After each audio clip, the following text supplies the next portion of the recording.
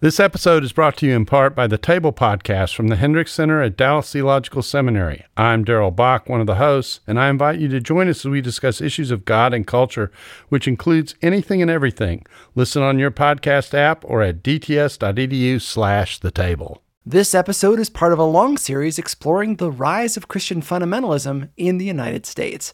It can stand on its own, but when you're done, go back to the beginning of Season 5. Hello, everybody. Welcome to the show. We're going to start today with a little experiment that we can do together right now, wherever you are. Imagine you're in Paris at night. The streetlights, the Ferris wheel by the Louvre, carts selling crepes. A young couple walks along the Seine, arm in arm. They walk slowly, chatting and taking pictures. People in the distance sit in cafes eating cheese and, frog legs. How do you feel right now? What is your mood? How do you feel about the story? Are these two people happy, sad, in love, or pretending to be in love? We don't really know that much just yet, do we? Okay, so let's add a little music. The couple turns down a side street so they can have more privacy. He puts his arm around her and pulls her close. It's a chilly night. They can see their breath in front of them. She looks deep into his eyes. Who is this man beside her? The music added a whole new dimension, right? Now we're thinking about romance and the thrill of new love. Let's take that same description, delivered the same way, and play different music. The couple turns down a side street so they can have more privacy. He puts his arm around her and pulls her close. It's a chilly night. They can see their breath in front of them. She looks deep into his eyes. Who is this man beside her?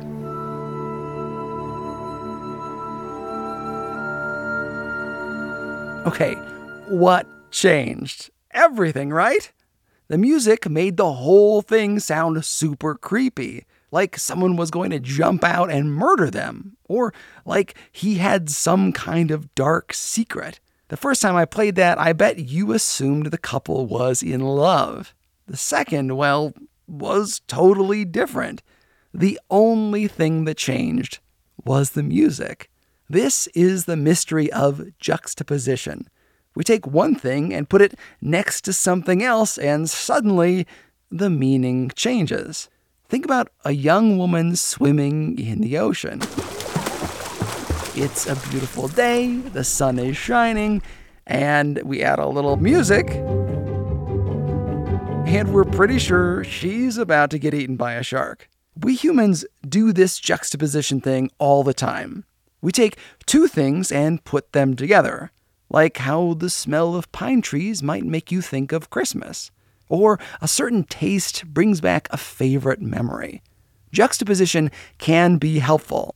It can remind us of specific memories, let us know if we can trust our surroundings. But it can also make things kind of confusing for us. Think about some of the buzzwords that we use in politics today.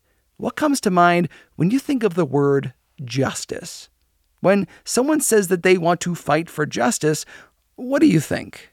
Without knowing anything else about the specific issue or person, what do you immediately come to? What kind of person wants to see more justice? In Christianity, the word justice is often used in liberal circles, right? Now, is justice a purely liberal concept? No. But because it's often juxtaposed with liberal causes today, justice becomes associated with liberalism. Now, what about freedom? It's often talked about in conservative circles. Is there anything inherently conservative about freedom? No. So why is it that when a Christian talks about helping the poor, paying a fair wage, or fighting greed, that many of us automatically assume that that person is liberal? Not just politically, but also potentially theologically. While capitalism, wealth, and freedom are often juxtaposed with conservative theology. Well, it turns out that the association of liberal theology with an intense interest in poor and working people goes back at least to the 1800s, when liberal theologies flooded into the United States at the same time that strikes took off in big cities. When the global financial system was hounded by boom and bust cycles, mass production treated humans like they were disposable, and big corporations like Standard Oil operated under Darwinian principles of natural selection. This season, we're looking at the rise of Christian fundamentalism in the United States. We've already established that fundamentalism, at least for our purposes, is militantly anti-modernist Protestant evangelicalism. Today, we're going to look at just one part of that, the anti-modernist piece. How did the reaction to new theologies, specifically modernism, lead us to the kind of division we have today? How did guys like William Jennings Bryan walk a tightrope that totally plays with our assumptions about Bible-believing Christians? Is it possible to both love the God of the Bible and love our neighbors? You're listening to the show that uses journalistic tools to look inside the Christian church. We press pause on the culture wars in order to explore how we got here and how we can do better. I'm Chris Staron, and this is Truth.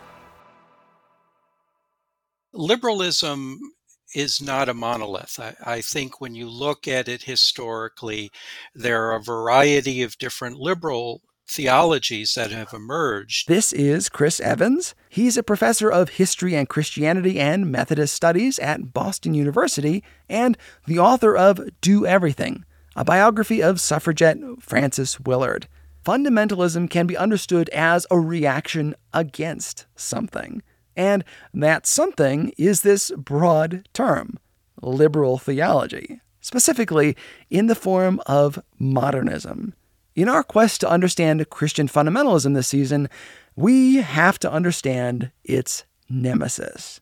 So, how did we get modernist theology? Liberal theology tended to come out of denominations and Protestant churches that were anti-Calvinist. That's right. Modernist theology is also a reaction to something else. That thing is Calvinism. So much of history and theology is a reaction to something else, which is a reaction to something else, which is a reaction to something else. Most people associate Calvinism with today the doctrine of predestination, the idea, again, that certain people are going to be born and God is predetermined whether they're going to go to heaven or hell. Predestination is a big part of Calvinism. It says God is the one who chooses who will be saved and who will not. For hundreds of years, we pretty much believe that it is God who initiates salvation.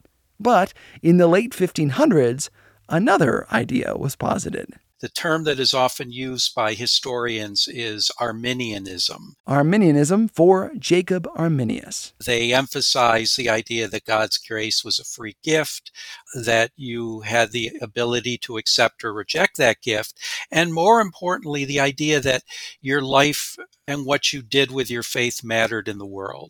Because it was your choice to do so. Your actions were not predetermined. We started this season talking about two major players in Calvinism, George Whitefield and Jonathan Edwards.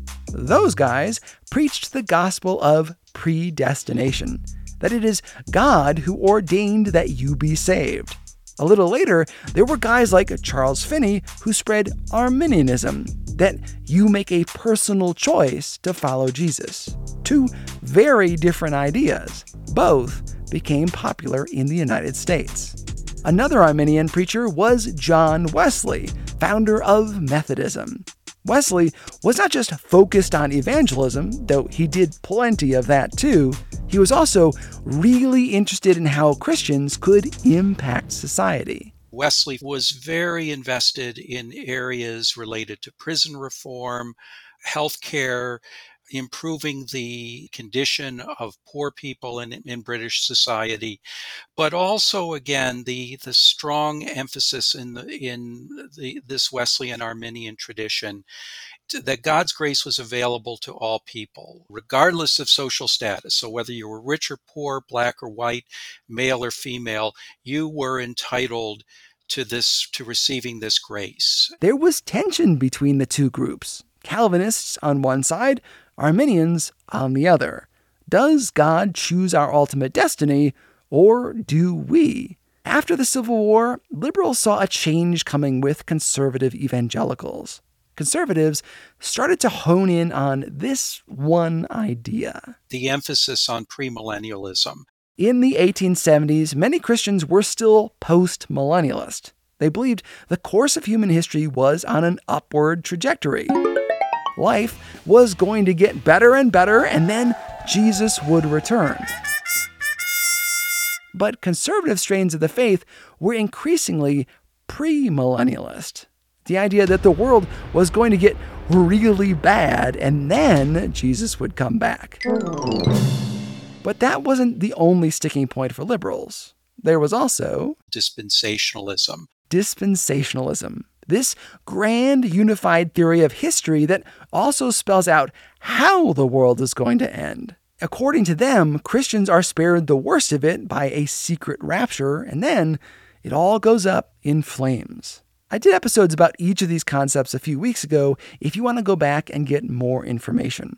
If nothing else, remember that premillennialist dispensationalists believe that the future of human history trends downward, toward disaster. This didn't sit well with some.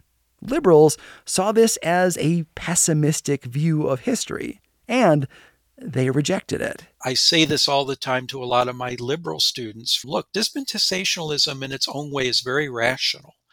It reads Scripture in a way that can make a lot of sense to someone, and in some way offers a degree of certainty that is perhaps missing from more liberal strands of Christianity, which sometimes can be very vague and sometimes not necessarily focused on kind of common objectives of what does mission mean, what does ministry mean, what does evangelism mean, and what does social salvation mean in the context of a world that it grows increasingly complex in the context of the 21st century. The 1873 Evangelical Alliance meeting was like a premonition of a coming battle. Delegates worried that new theologies were headed to the U.S. from Europe, especially Germany. And guess what? They actually were. As Eastern European immigrants flooded into the country at the end of the 1800s, they brought their theologies with them. Many of them threats to conservative theology. There were multiple schools of liberal thought. For the sake of time, we'll discuss just two. Tübingen was one center of liberal theology. Tübingen is a town in Germany, and it was ground zero for what is called higher criticism. Essentially, they don't believe in things like the miraculous stories of the Bible. Jesus turning water into wine? Nein! Healing the blind? Nein! The loaves and fishes? Nein! 9 to all of it. Higher criticism teaches that the stories in the Bible are morally instructive. And some of you may think, well, that sounds great. But if the stories are just to teach morals, then they aren't really about spiritual growth. It's about being a better person, not necessarily growing closer to God. And who is Jesus? Jesus, to those in higher criticism, is basically just a moral teacher, not the Son of God. Again, note the focus on morality. That is going to be important later. Another key word to watch for: justice.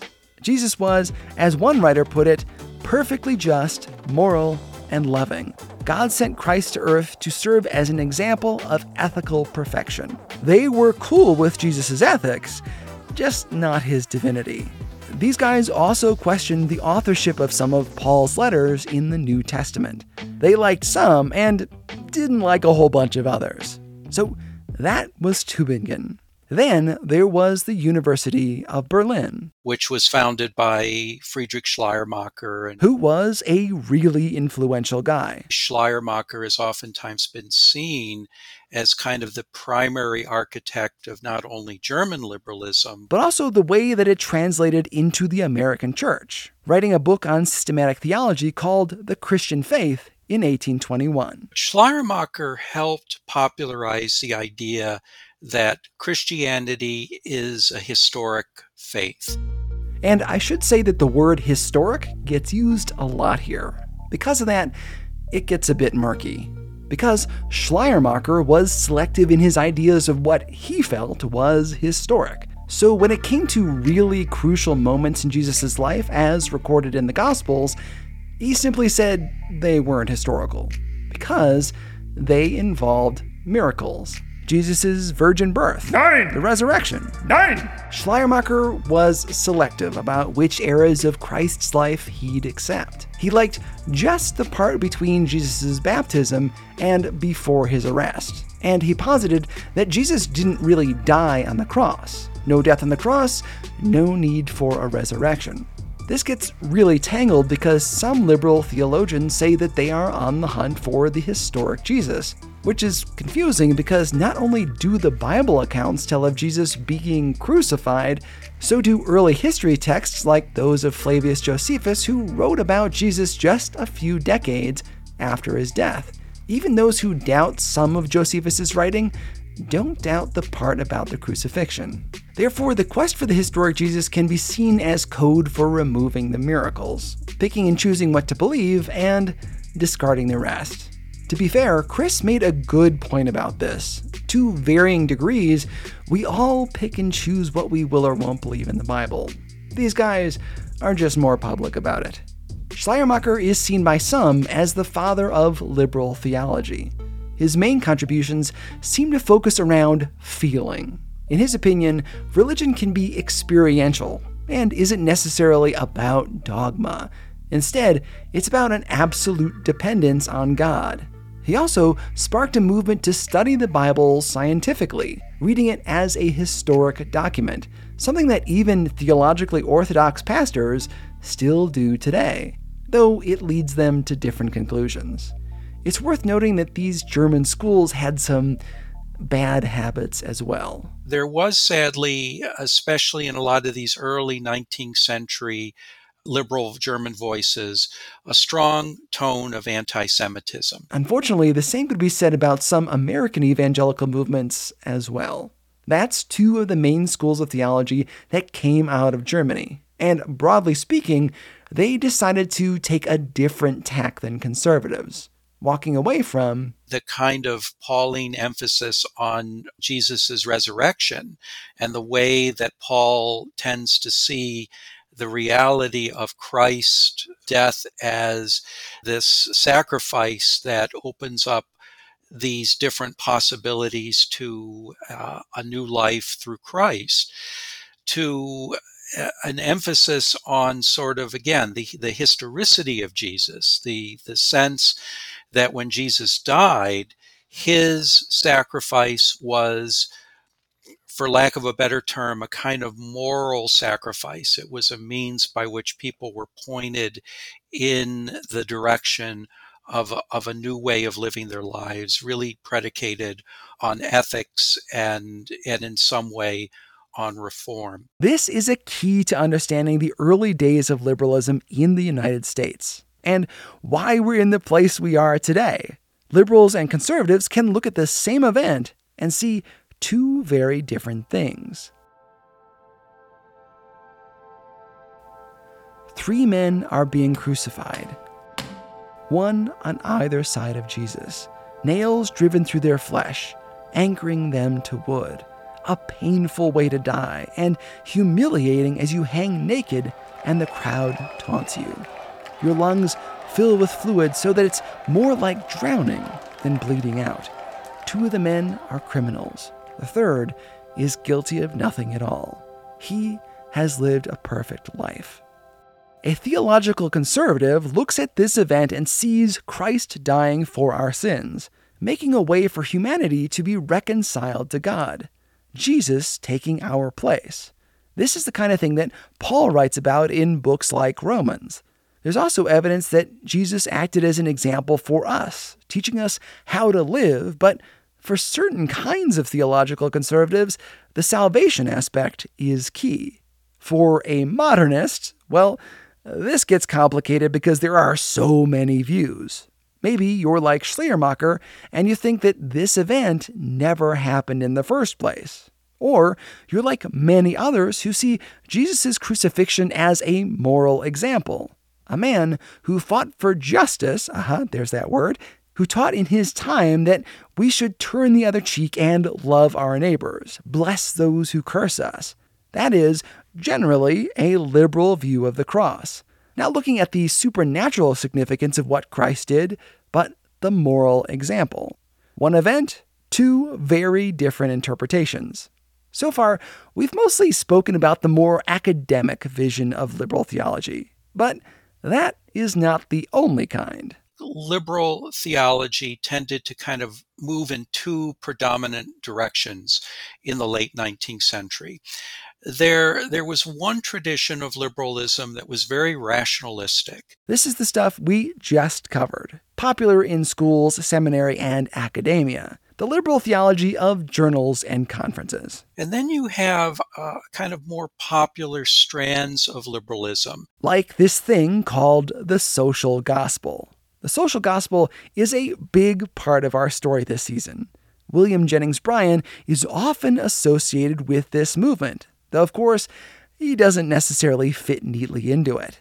For Bryan, Christianity had a specific purpose. Yeah, Christianity is about morality and applying your morality to society. This is Michael Kazin, author of a biography of William Jennings Bryan called A Godly Hero. And for him, doing that was to ask the question, what would Jesus do? A phrase that came from a wildly popular book called In His Steps by Charles Sheldon.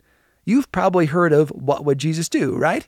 That phrase pretty well encapsulates the social gospel. Again, it's focused on morality. The question encourages Christians to try to live their lives in a Christ-like manner. Conservative critics sometimes harp on WWJD, saying that our focus shouldn't be on what Jesus would do, but what he has already done by dying on the cross. Of course, the reality that we can easily do both is lost on many of us. In the book, Sheldon imagined a small town. In this prosperous little burb, a poor man shows up, asking for a job and a place to live. I need a job and a place to live. The people of the town give him the cold shoulder, and then he dies right there in the church. The people of the town are shocked by their cold hearts, and their pastor gives them a challenge. Before you do anything, ask yourself, what would Jesus do? Notice the focus on morality. If this book were interested in, say, evangelism, it would maybe take the opportunity to say, that man died, and we don't know if he was a follower of Christ. It would talk about the man's soul. Instead, it hones in on the morality of the audience. This is the social gospel in a nutshell.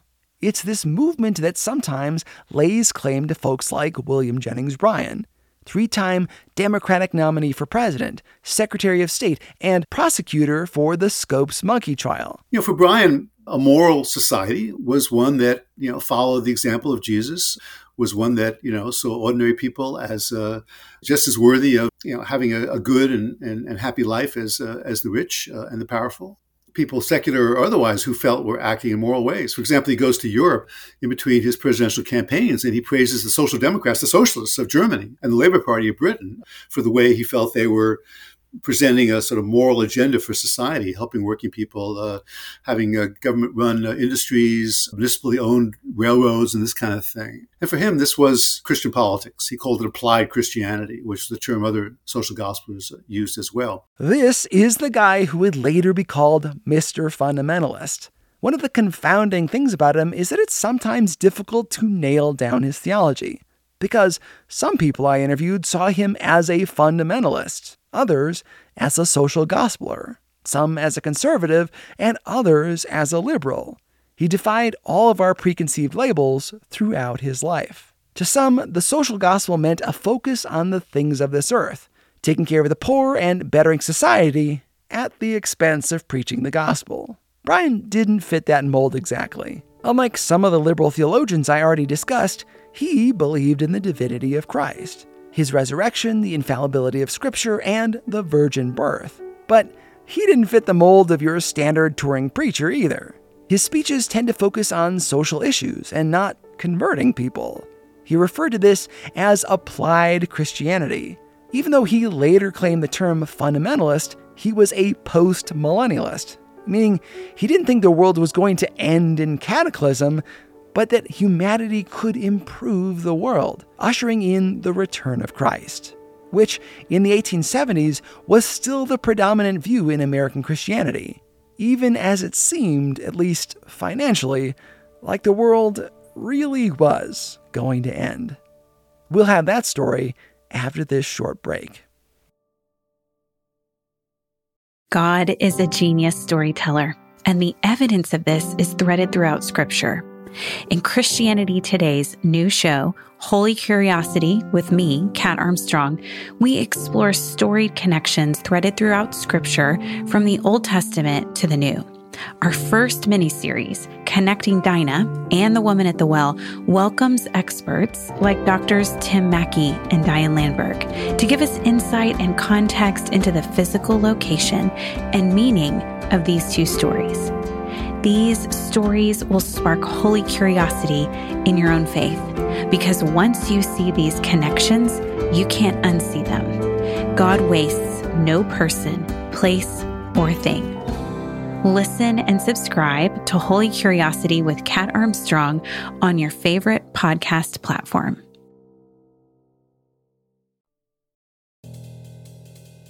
In 1893, the American financial system went crazy. The catalyst was the collapse of the Philadelphia and Reading Railroad Company and the National Cordage Company. That's right, a company that made rope and twine helped to bring down the financial markets. They were two of the largest employers in the United States. Some 8,000 businesses closed as a result, 156 railroads, and 400 banks, taking people's savings with them. This was well before the FDIC. 1 in 5 Americans was out of work. The Pullman Palace Car Company, another big employer, made cuts, slashing pay by 33.33%. Pullman made train cars and built company towns where employees lived and purchased all their goods from the company store. Want some bread? You had to buy it from Pullman. Milk? You guessed it. Housing? You bet. But Pullman made a crucial mistake. Even though it slashed workers' pay, they didn't lower rents or the price of goods in their stores. This had a big impact on real people, like a 19-year-old woman named Jenny Curtis who upholstered the fine cabins of the Pullman train cars. She was paid just $9 to $10 for 2 weeks' work, of which she paid back to the company $7 for board and $2 to $3 for rent. In other words, literally all of her income came from the company and then went right back to Pullman. That is no way to live. Understandably, workers were incensed. The American Railway Union took notice, as did their president, Eugene Debs. Strikers were killed and others injured. Train cars burned. Rail traffic dramatically impacted.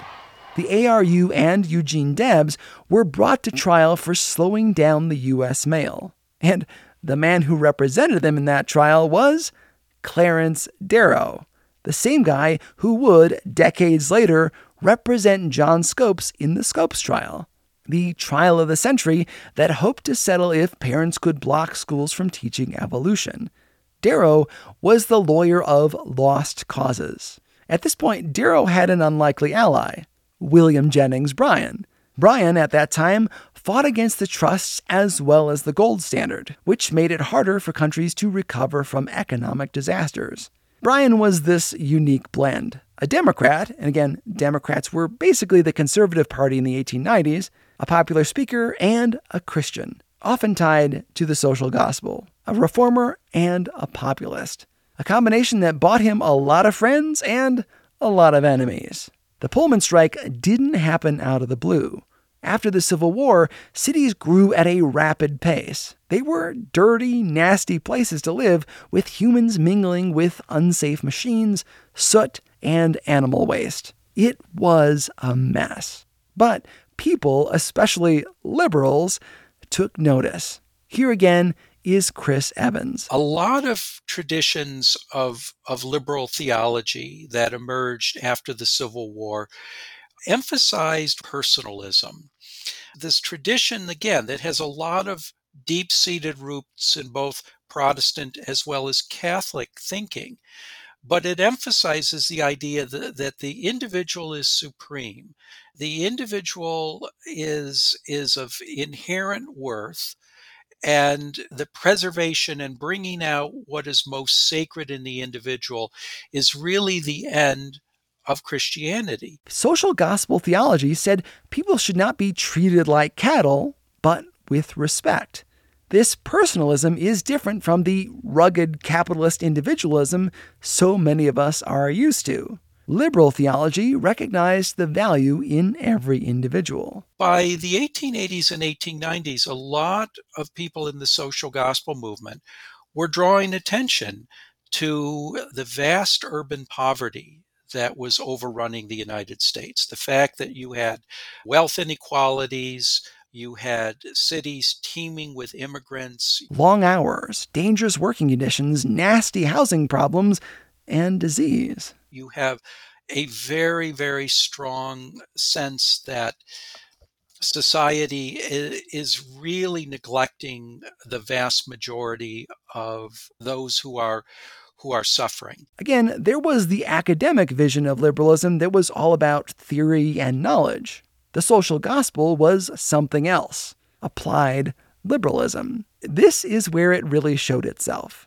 addressing the big social questions of the day. And for a lot of social gospel figures, such as Walter Rauschenbusch, Christianity was rooted in this theme of social salvation, that what faith should do is it not only should be concerned about the state of the individual soul, but pay attention to the social and economic conditions that are really clamping down on that individual's ability to live their life to the fullest. According to Chris Evans, the goal of the social gospel was to demonstrate that Christianity means being concerned about the forces at work in society, which is why you see so many social gospelers involved in unions, ending child labor, or, in the case of William Jennings Bryan, getting the United States out of the purely gold standard, helping small farmers, and championing antitrust legislation. But there was a problem with that. Again, we humans are terrible at keeping two ideas in our heads at once. There was a lot of good to be done in society. Like the 8-hour workday? Sure you do. Are you glad that children can't work in factories now? Of course. Should there be protections for employees? Yes. However, these things were championed by those with liberal theology. Not entirely, of course, there are exceptions. But in general, as premillennialism took over, it was increasingly liberal Christians who were on the forefront of societal concerns, while conservatives focused on saving souls. The juxtaposition of liberalism and social welfare made it harder for conservatives to get on board with social programs. Because if they did, it would seem like they were siding with liberals. To stand with workers against bad working conditions might make one look like a socialist. To decry oppressive monetary policy might sound anti-capitalist. So theologically conservative Christians were squeezed into a narrow focus on evangelism and not necessarily social welfare. You can see the origin of a powerful wedge. If Christian liberals with their historic Jesus were helping working people get an honest wage, then conservatives would come to see labor questions as antithetical to conservative theology. Because some liberals rejected the miracle of Jesus' birth and resurrection, then collective bargaining must be anti-Jesus.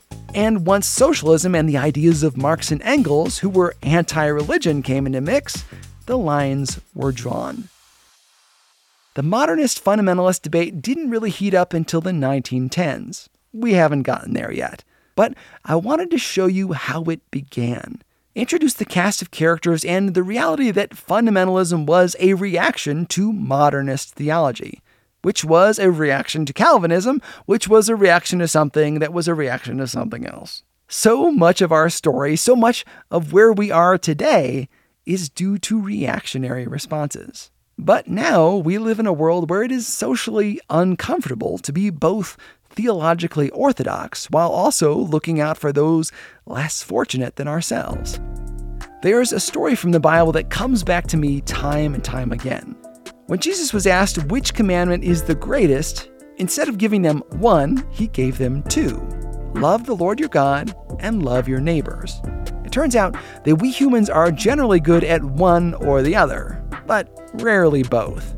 Either we will hold God and the Bible in high esteem, or we will look after our neighbors over ourselves. But we struggle to do both.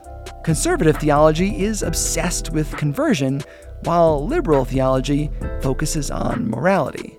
Our challenge today and in this series is not simply to condemn the other side, whatever that happens to be for you, but to see that these either-or scenarios don't really work. It doesn't matter how theologically sound you are if you only care about yourself. Doing good doesn't make you a Christian if you don't believe Jesus is who he says he is.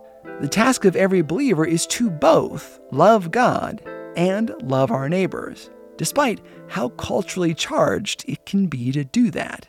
That is the line that William Jennings Bryan would try to walk.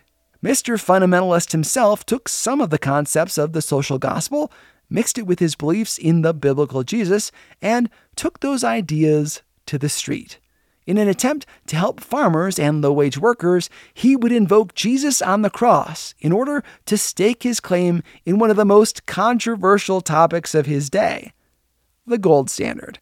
It is an amazing story, one that I'll tell you in an upcoming episode where I'm joined by Jacob Goldstein, co-host of the Planet Money podcast, one of my personal radio heroes. In the meantime, take time to reflect.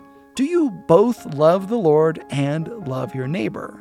What would it look like for Christians to do both? In the future, when people think of Christians, will they juxtapose us with capitalism, socialism, Bible thumping, or buffet theology, where we can choose our own adventure? Or will they juxtapose us with giving, love, and truth?